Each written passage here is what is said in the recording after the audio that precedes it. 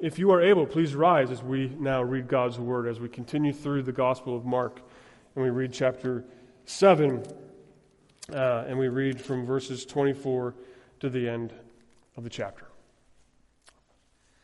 And from there he arose and went away to the region of Tyre and Sidon, and he entered a house and did not want anyone to know, yet he could not be hidden. But immediately a woman whose little daughter had an unclean spirit heard of him, and came and fell down at his feet. Now the woman was a Gentile, a Syrophoenician by birth, and she begged him to cast the demon out of her daughter. And he said to her, "Let the children be fed first, for it is not right to take the children's bread and throw it to the dogs." But she answered him, "Yes, Lord, yet even the dogs under the table will eat the children's crumbs." And he said to her, "For this statement you may go your way. The demon has left your daughter." And she went home and found the child lying in bed and the demon gone. Then he returned from the region of Tyre and went through Sidon to the Sea of Galilee in the region of the Decapolis. And they brought to him a man who was deaf and had a speech impediment. And they begged him to lay his hand on him. And taking him aside from the crowd privately, he put his fingers into his ears, and after spitting, touched his tongue. And looking up to heaven, he sighed, and he said to him, "Ephphatha," that is, "be opened." And his ears were opened, his tongue was released, and he spoke plainly. And Jesus charged them to tell no one. But the more he charged them, the more zealously they proclaimed it. And they were astonished beyond measure, saying, "He has done all things well. He even makes the deaf hear and the mute speak." The reading of God's Word. Let's pray. Dear Jesus, the grass will wither and the flower will fade, but you have said that your word will stand firm and true forever. I ask and I pray that you make those words a reality, that you hold them firm and true into our lives here today. Bless this word. Carry these words to your people. We pray this in Jesus' name. Amen. You may be seated. We like to measure things, don't we? We like to measure pieces of wood. We like to measure football fields and athletic courts. We like to measure things. We like to measure things also like wealth. We like to measure things like status. We like to measure things like importance. We like to measure things like justice, righteousness. We like to measure things like dignity and value. And we take time to measure these things. We take time, whether it's status or value or importance or wood. We take to heart the adage that our dads taught us when we were young, right? Measure twice and cut once. Therefore, intentionally or not, we like to measure just about everything in life. And often we have our own measuring tape, don't we? And the numbers on our measuring tape line up with our agenda. And our measuring tape is unique. And it figures out how we get through life. And we use it a lot for just about everything. In Mark 7, we find a few stories about measuring. We find that Jesus, however, doesn't measure with a tape or even his own tape. He measures with grace and compassion. If we were to have read the story just prior to the verses that we read this morning, we would see that Jesus was on a hill teaching the people. They were measuring other people, weren't they? They were measuring value, dignity, importance, righteousness, justice. And they were asking the questions, what does it mean to be defiled? Who is a defiled person? What does it mean to be broken, marred, sullied? For that's the definition of defilement. What does that mean to be unclean, Jesus? And they were asking these questions over and over again. And Jesus says these words to them, "Hear me, come here, listen please. This is what defiles a person, and this is what does not defile a person." What defiles a person is not the external forces like ethnicity, color, race, gender. What defiles a person is on the inside, the brokenness of one's soul. Sin is what defiles a person. And so Jesus, who was in the region of Galilee at this time on this hill, speaking to a largely Jewish audience, and that Jewish audience, or that audience of the day, the children of God, were looking over the fence, weren't they? Well, that person is defiled. That person is unclean. How do I know, Jesus, that I am better than that person, is essentially what they're saying. And Jesus says it's not what you think it is. It's not their ethnicity. It's not their DNA that defiles them. What defiles them is the same thing that defiles you. It's the corruption of sin that causes defilement. Jesus is saying to them, and he's saying to us, you need a different measuring stick. You need a different way of measuring value, a different way of measuring importance, of dignity, of worth, rather than what you think your measuring stick says. Mark tells us that after he said these things to the children of God in the region of Galilee, he arose and he went away from that hill. And he went away from the place where the people were supposed to get it. He went away from the children of God, and Mark tells us he went to Tyre and Sidon. He went away from them in order to retreat. In order to retreat to a place where he could be hidden, for he just wanted a break. Many scholars said that he actually wanted to take his disciples to this place where they wouldn't be recognized, they wouldn't be seen, and he could just sit down with them and he could teach them about the kingdom of God. For remember, this is the Gospel of Mark, right? That Mark is trying to emphasize the kingdom of God. What does it look like to live in this new kingdom? Where is God taking us from, and where is he taking us to? And defining this kingdom of God. And so scholars are saying, if that's the theme of Mark, then Jesus is saying, I'm going to take my disciples away from a place where all we're doing is being pressed in by these crowds, and we're going to go on a retreat. We're going to go on a weekend retreat, if you will, a guy's retreat to Tyre and Sidon. And we're going to have a time of learning and teaching. But upon arriving in the land of Tyre and Sidon, a place, again, where he was hoping to not be noticed, someone did notice him. A woman noticed him. And she came, and she fell on his feet. And it's interesting that Mark uses exactly the same language for this Syrophoenician woman when she fell at the feet of Jesus as he does when, if you remember, a guy by the name of Jairus and his daughter. When Jairus came to Jesus, the same language was used for him, that he came to Jesus and fell at his feet. For Jairus was a desperate man who was an upstanding citizen, if you remember. He was a caretaker of the synagogue. And if anybody should have known to come to Jesus as a healer, as one who could save his daughter, as one who would understand, Jairus was the one. It made sense that Jairus would come to Jesus. For he, as a man and a caretaker and a good standing citizen within the community, came to Jesus and fell at his feet. This is what he was supposed to do. It was no surprise that this is what Jairus does. If anyone would have known what to do, he would have known what to do to have Jesus save his daughters. It makes sense that one of the children of God would respond in this way. But here in this story, right now in Mark chapter 7, Mark gives us a completely different picture right now, and uses the same language construct to paint and to draw a similar and yet completely different picture. Here Mark tells that Jesus is away from the region of the children of God. So we're not with Jairus and the people, but we're in this land of Tyre and Sidon, and here is this woman who falls at his feet in the same way Jairus falls at his feet, and here was a Gentile. And not only a Gentile, but a Syrophoenician Gentile. And not only a Gentile and a Syrophoenician Gentile, but a woman who was a Gentile and a Syrophoenician Gentile.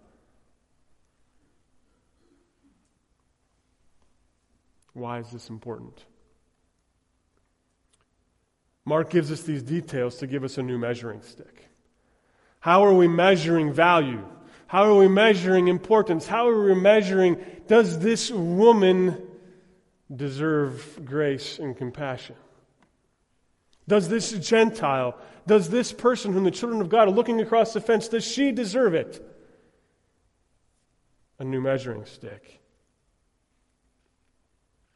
This is the same region that we heard of last week when I referenced another story.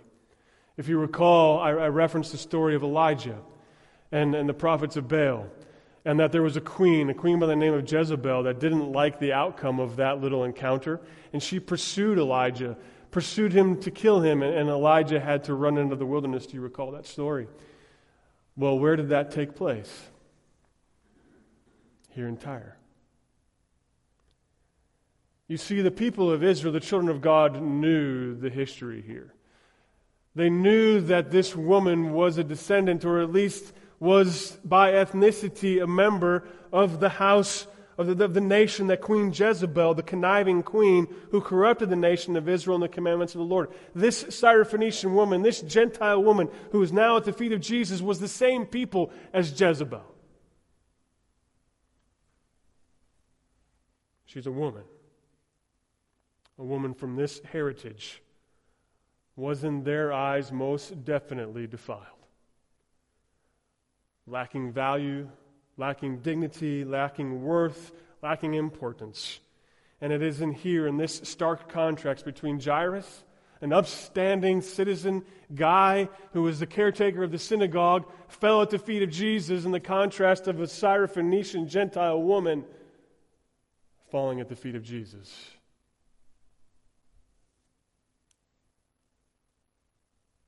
Both had daughters dying. Both had little girls, Mark tells us. Both were in the same state of desperation. Is there grace and compassion? She was a measured woman, measured as a Syrophoenician, measured as a Gentile. And then the story gets stranger. She, with the same desperation as Jairus asked Jesus, she asked Jesus to remove the darkness from her little girl. The darkness that enveloped her very soul, darkness enveloped her very soul via the presence of a demon. A darkness that veils the sight of her mother and her and consumes the very essence of the girl. A darkness that presses a desperate woman to fall at the knees of Jesus. Then Jesus says something stranger. He has ventured from the kingdom of the children of God, from the region of Galilee, where largely the Jewish people lived. And he enters in and he moves into this new region, this Gentile region.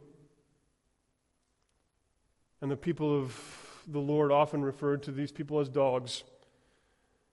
You can find those examples in Exodus and 1 Kings and 2 Kings, where Gentiles were often referred to as dogs. It's kind of the common vernacular. It's those dogs over there in Tyre, those dogs in Sidon. And Jesus goes to the land of the dogs.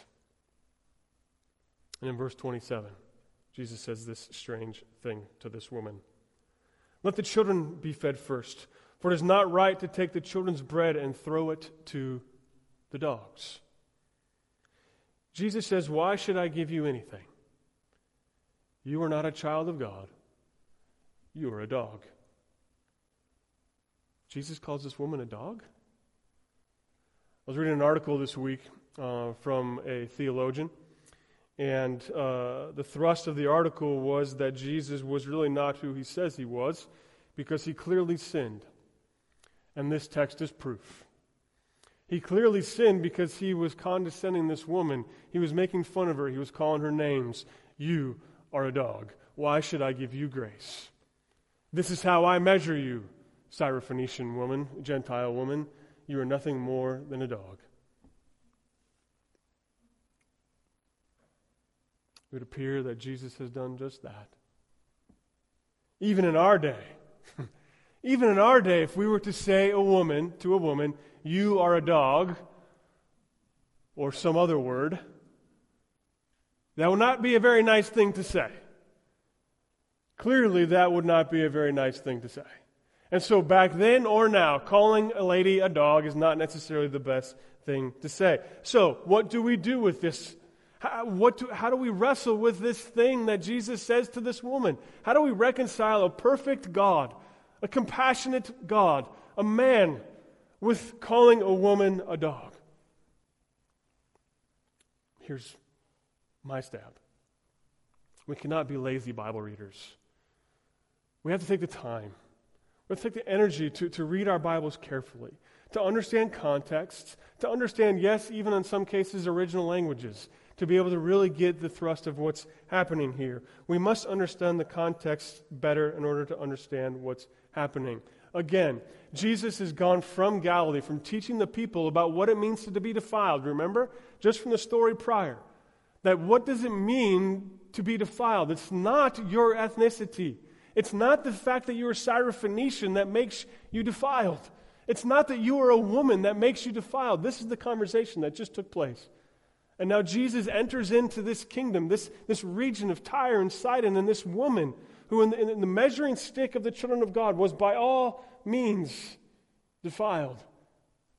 This is the context then, right? And Jesus says to her, let the children be fed first, i.e., let the Jews be fed first. And then the crumbs from the family go to the dogs.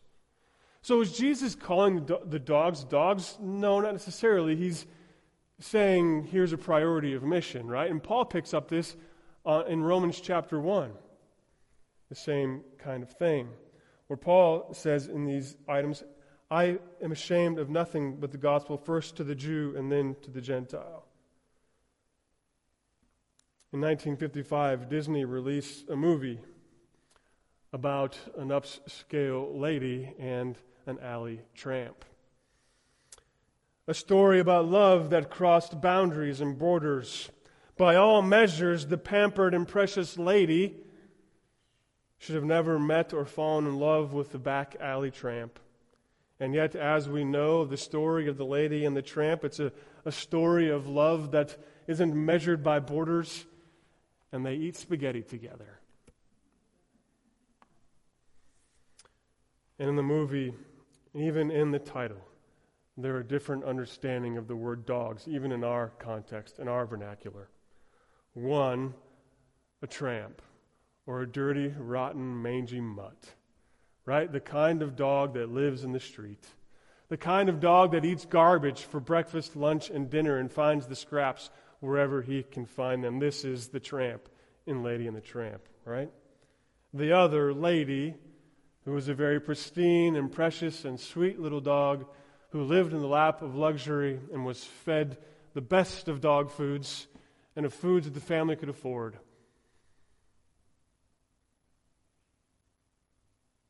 This is the contrast, even in our own vernacular. But we don't have varying words to describe tramp or lady. We don't have specific. The best that we can do is mangy mutt or, oh, you're a precious little puppy. We don't have specific words. However, the Greek, believe it or not, actually does have two different words to describe two different kinds of dogs. So here they go. Chiron refers to a garbage-eating street dweller, a mangy mutt, the tramp. Chimerion refers to a small dog that would be kept in the house as a pet, lady. So which term does Jesus use for the lady? Chiron or chimerion? Well, of course he uses chimerion, right? A precious dog, a family dog. But you say, he still called her a dog. Yes, but it was an illustration. An illustration of, frankly, of endearment. Jesus was illustrating the darkness that the world finds itself. The darkness that fails to see the mission of Jesus to the ends of the earth. And again, this is in part where Paul picks this up. For I am not ashamed of the gospel, for it is the power of God for salvation to everyone who believes, for the Jew first and also to the Greek. Jesus was saying to this woman, my grace is first to the children of God, but I've moved out from the region of children of God and moved into your house, and now you have the same grace. And Jesus says this to this woman. And she replies that she understands this priority. She understands this mission. She also understands that she is valued by Jesus, and she's not called a nasty word. She understands the grace of Jesus. Even a crumb, even the morsel of Jesus' grace is more valuable than anything that she could possibly imagine. A drop, a crumb, a morsel of the grace of Jesus has the power to restore her daughter, to heal her daughter. And she agrees and she says, yes, even the dogs eat from the family. So this is an interesting thing where now Jesus turns it on its head. And he begins to set the stage of moving from the children of God into the Gentiles and turning the Gentiles back around into the family of God. And there's this beautiful circle that Jesus now goes on with this journey. Even the overflow of grace is all we need. Then Jesus says to this woman for this statement, go your way. The demon has left your daughter. He had, just as he did with Jairus' little girl, saved this woman's little girl, brought her from all intents and purposes from death to life. So what just happened? In the same language construct, Jairus, an upstanding man in the children of God community who fell at the feet of Jesus, had his little girl saved, raised from death to life. And now Jesus, with the same compassion, the same grace, the same mercy, the same measuring stick of value, worth, importance, dignity, honor, says to this Syrophoenician Gentile woman, you and your daughter hold as much value, dignity, worth, and importance to me as Jairus and his little girl.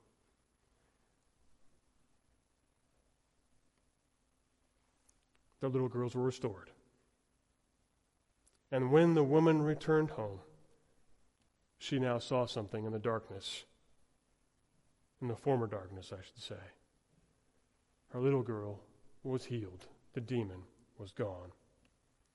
You see, grace goes to the dark places, doesn't it? Grace goes to the darkest places, and grace goes to the darkest place even of hell. As Jesus was placed in the grave after his crucifixion, he goes to the darkest region imaginable, not where just one demon lived, but where the hordes of demonic legions and the prince of darkness rules, and grace storms the bastions of hell and rips down the walls and defeats the enemy himself. It's this kind of grace that's beyond measure. The kind of grace that goes to a Syrophoenician woman and says, I love you and I love your little girl, and she is healed. And Jesus goes to this darkness. And now, not only the man but the woman, the kind of grace is beyond measure. It opens our eyes and allows the light to come in, just as this woman, now seeing her daughter well, saw the full measure of Jesus' grace. It causes her to see that grace extends, just as Jesus said to the people, the children of God, extends beyond borders, extends beyond boundaries, beyond ethnicity, beyond gender, even to her. The gospel of grace is given by the Lord to whom he chooses, by his measure, not ours. And it goes beyond anything that we can imagine, even the smallest morsel. It reaches the darkest place of the world. It reaches to the people that we measure as not important. It reaches those that we measure that aren't valued, for grace causes us then to see what is valued. It's grace beyond measure to the Jew and to the Gentile, for all people. And so Jesus has moved from Galilee into Tyre, and then he moves deeper in to Gentile territory, and he goes into the land of Sidon. These people were the Canaanites of old. The place where once the kings of Judah and Israel ruled and reigned. It was the region of the powerful Phoenician armies that ruled fiercely and with great wealth. It was now, in this story, a province under the Roman Empire. It was another area with great significance in the history of the children of God. But it has once again turned a deaf ear to the Lord. The people of the region, hearing that Jesus had come from Tyre and is now in their land, brought to him a man who was both deaf and could not talk. The people, like Jairus, who implored him earnestly, who, like the Syrophoenician woman, begged him, now these people too beg Jesus to heal this man. Why would someone beg? Why would someone implore? We beg for selfish reasons oftentimes, don't we? Our children beg for another cookie or another hour on video games. They beg for toys. They beg for clothes. They beg for this thing or the next. But we beg for things too, don't we? We beg for a different job, a better job. We beg for peace. We beg for all kinds of things. We've had also bad connotations for those who beg. For the word beggar is not a term of endearment. Those people who stand on the entry or the exit of the interstate asking for handouts. But we beg for reasons too. When someone truly begs, however, it is often the case that there is real desperation.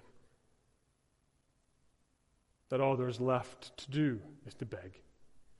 This is where Jairus was. This is where the Syrophoenician woman was. This is where these people are. All they have left to do is to beg at the feet of Jesus. Heal my little girl. Heal my friend. These people, like those before, were desperate for something, someone, to restore things to the way that they're supposed to be. For we're not supposed to be deaf. We're not supposed to not be able to talk. We were created to hear. We were created to speak. And here, this man can neither hear or speak. And Jesus does something again that is unusual, at least for him, and I would say even for us. Again, there's a crowd, and he takes this man who can't hear and he can't speak, and he pulls him out of the crowd, and he separates him from the crowd and pulls him off privately, pulls him to the side. And Jesus then, by doing that, communicates something, I think, in that physical action. He says to that man, of all these people that are gathered around, I am coming after you. He's valuing this man, a Gentile man, who by the measuring stick of the people, the children of God, was defiled. He was unclean because he couldn't hear and he couldn't speak. And Jesus takes him to himself out of the crowd. And Jesus does something even more remarkable and even more unusual than just simply taking him away from the crowd. He actually does something that no good Jew, no good children of God would ever do with an unclean Gentile. He actually touched this man. You just don't touch unclean things. It's not good for you. It's not healthy. It's not right. But then Jesus does just that. He touches the man with his saliva, and as far as I can tell in the research I did, I don't know why Jesus did that. We can conject and we can take some measure, but I found no medical reason or even it's just a detail that Mark gives us. It's fine, it's there, but Jesus touches his ears and touches his tongue. The physical contact is an overt expression of the compassion that Jesus has towards this man. And not only this man, but as the context would say, for all of people, for the Gentiles, for the clean and the unclean. For it is the unclean that Jesus came to restore. Touch then is a tangible expression, isn't it? A tangible testimony of the future reality that the children of God have with a union with Christ. In our union with Christ, we are more than touched. We are indwelled by the Holy Spirit, and we are made one with Jesus Christ. And we cannot be separated. This is the promise that the Holy Spirit gives to us. So in a very small way, when Jesus touches this man, he's giving him value and dignity and worth. The compassion upon this man goes beyond measure. Then, with more compassionate and with gracious hands, Jesus places his fingers in the man's ears and then on the man's tongue. So I don't know what the order is, but he put his fingers in his ears and then he touched his tongue. And Jesus says to him, "Be opened." And his ears were opened and the tongue released. The power of grace pierced the barrier that closed this man's ears. It pierced the barrier that closed this man's ears and released his tongue. And even in the English language, this is a beautiful picture of what is happening, that the ears were open and the tongue was set free. But if we look further into Scripture and we look further into the original language, we see that there's so much more beauty that happens in this little sentence. It really is quite amazing. So let me take you to a prison cell in Acts chapter 16. Do you remember this prison cell in Acts chapter 16? Paul and Silas had been imprisoned, and they were in a Roman jail. And as I've said before, that Roman jails were not nice places. You didn't get 3 square a day. You didn't get HBO. You were lucky if you got fed at all. Jails are miserable, terrible things in our day. But in this day, they were something altogether different. And Paul and Silas were chained to a wall under the guard of a Roman legion.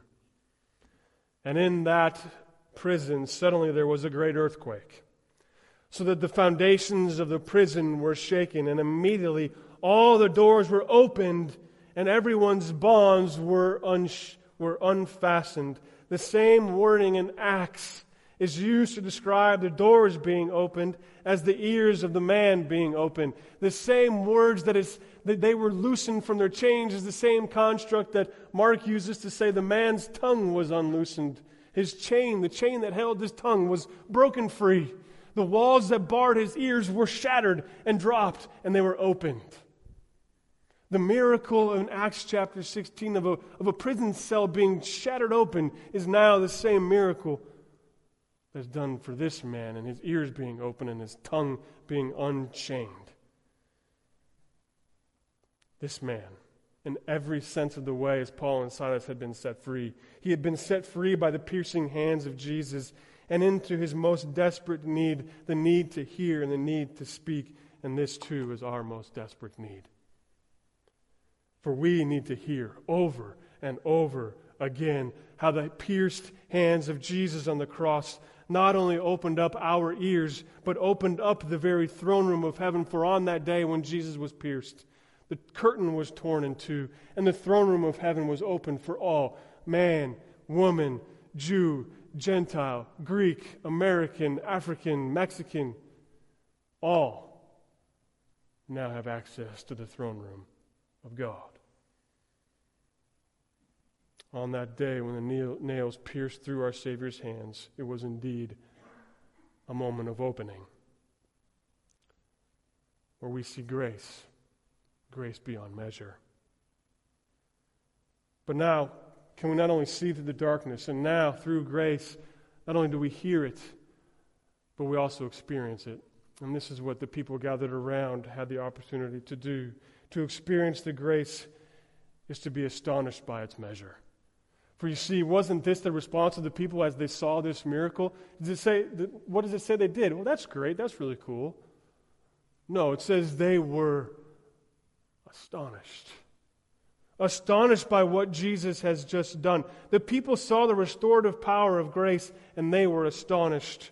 But were they just astonished simply at the fact that Jesus opened up this man's ears and unloosed the chain on this man's tongue? Yes, of course, that's where they were astonished. But there's more to the story than just simply observing a miracle. The truly astonishing thing that happened here, this thing about grace, the astonishing thing about grace is that grace is given at all, especially to these people in this region. And Jesus says, it doesn't matter. I'm going to give grace to this man and to these people. The astonishing thing that these people, by the measuring stick, for most people, they were unclean. They were not the children of God. But here Jesus touches them and heals them. And they've been given faith. Or in other words, they were made children of God. They were no longer foreigners. They were no longer aliens. So Jesus went from the region of the children of God into a Gentile region. Gave amazing grace beyond measure, and makes the Gentile, the man, the woman, who were once unclean and turns them and makes them children of God. There are no borders, there are no boundaries to a grace beyond measure.